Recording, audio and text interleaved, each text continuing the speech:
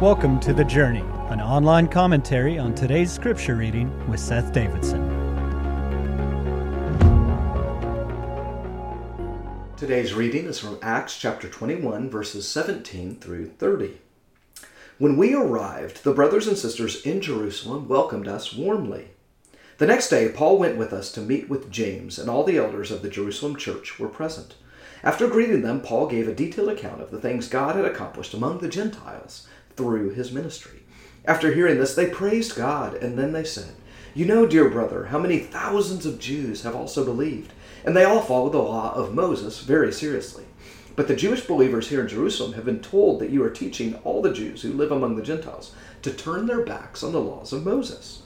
They've heard that you teach them not to circumcise their children or follow other Jewish customs. What should we do? They will certainly hear that you have come. Here's what we want you to do. We have 4 men here who have completed their vow. Go with them to the temple and join them in the purification ceremony, paying for them to have their heads ritually shaved. Then everyone will know that the rumors are all false and that you yourself observe the Jewish laws. As for the Gentile believers, they should do what we already told them in a letter. They should abstain from eating food offered to idols, from consuming blood or the meat of strangled animals, and from sexual immorality." So Paul went to the temple the next day with the other men. They had already started the purification ritual, so he publicly announced the date when their vows would end and sacrifices would be offered for each of them. The 7 days were almost ended when some Jews from the province of Asia saw Paul in the temple and roused a mob against him. They grabbed him, yelling, "Men of Israel, help us! This is the man who preaches against our people everywhere and tells everybody to disobey the Jewish laws. He speaks against the temple and even defiles this holy place by bringing in the Gentiles." For earlier that day they had seen him in the city with Trophimus, a Gentile from Ephesus, and they assumed Paul had taken him into the temple. So this is sort of a homecoming welcome for Paul now in Jerusalem. And so originally Barnabas was sent by the church in Jerusalem to Antioch. That's where Barnabas found Saul, Paul.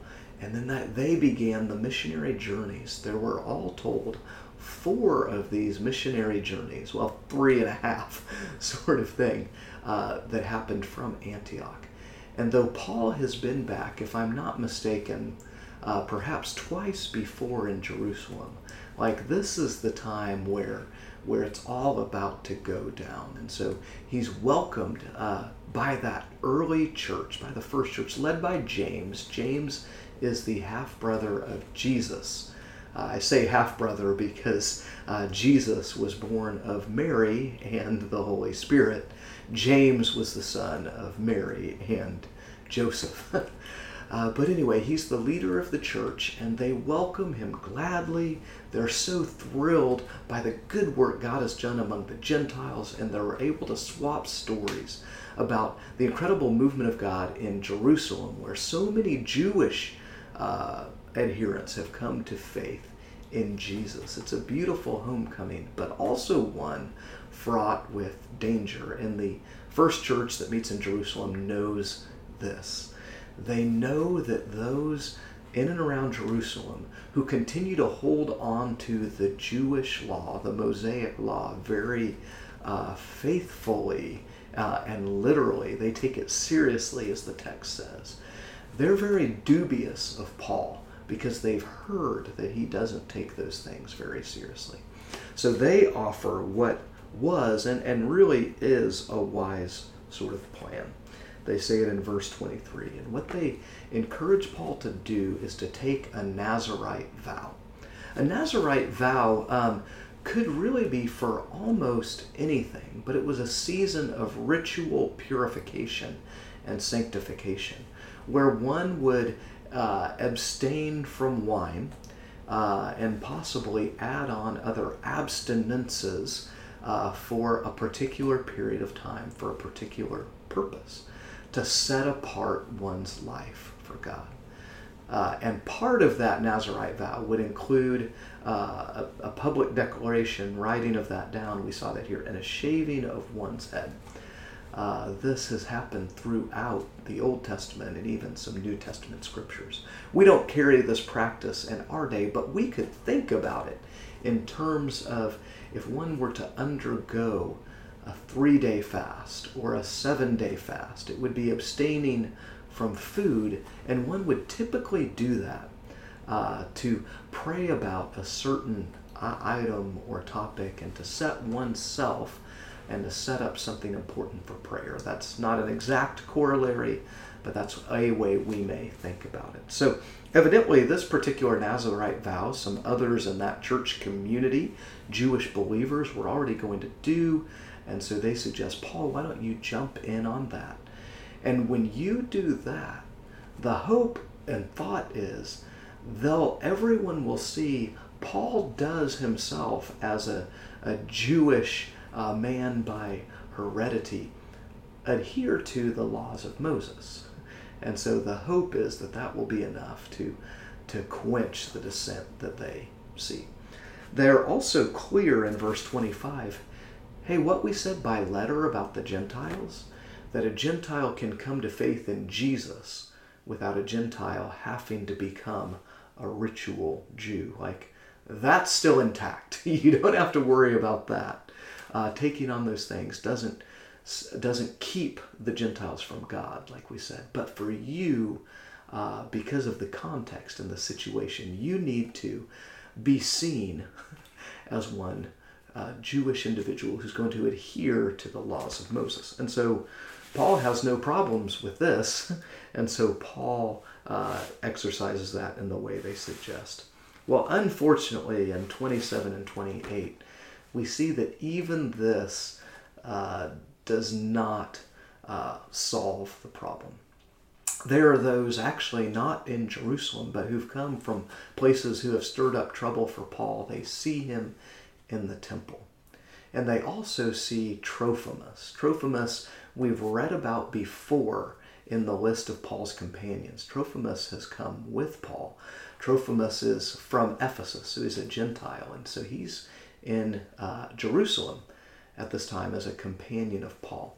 Now, Trophimus has not been in the temple, in the part of the temple that's only for Israelites, but he has been in the court of Gentiles, it appears, or at least in the marketplace. And so they make the stretch or assumption, or perhaps even a willful lie, that Paul doesn't obey the laws of Moses because Paul has brought Trophimus into a place where he should not be, which is false. But they make this connection. And again, that's enough that it causes another riot, this time in Jerusalem. And it's because of all that has just been described in the text.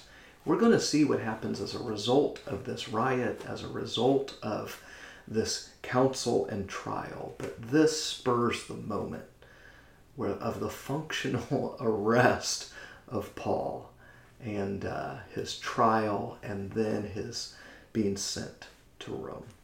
In terms of how this may apply for us today, I guess the encouragement might be if there's something in our lives that needs added focus or prayer. Maybe it's personal, maybe it's for our church community. It's maybe to employ a practice that might help us in terms of prayer and focus and even sort of consecrating our lives to God for a season. And so one way I'm presently doing this, along with a number in our staff team, is just a fast from something for 24 hours. I've chosen to do a fast from food from Monday night to Tuesday night. And it's in that time where I'm sort of dedicating that time to prayer and to the Lord and trying to seize a little extra time for prayer. Again, it's not an exact thing, but it's a way of setting apart a portion of my life dedicated for prayer for a specific purpose. There may be something in your life that is like that. Maybe it's skipping a meal. Maybe it's fasting from alcohol. Maybe it's fasting from social media. If you're going to do something like that, The hope is you would have had something that you'd like to engage with God, to consecrate around prayer, and then add a practice to that. We never want to be people that just do a thing, do a practice, in hopes that that will earn spiritual brownie points. That's not the way spiritual disciplines or practices work. But if there's something in your life that you're hoping to see breakthrough in, or you really want to give to God, a fast of some sort is a way to do that. May this come as an encouragement and a challenge to you and I today.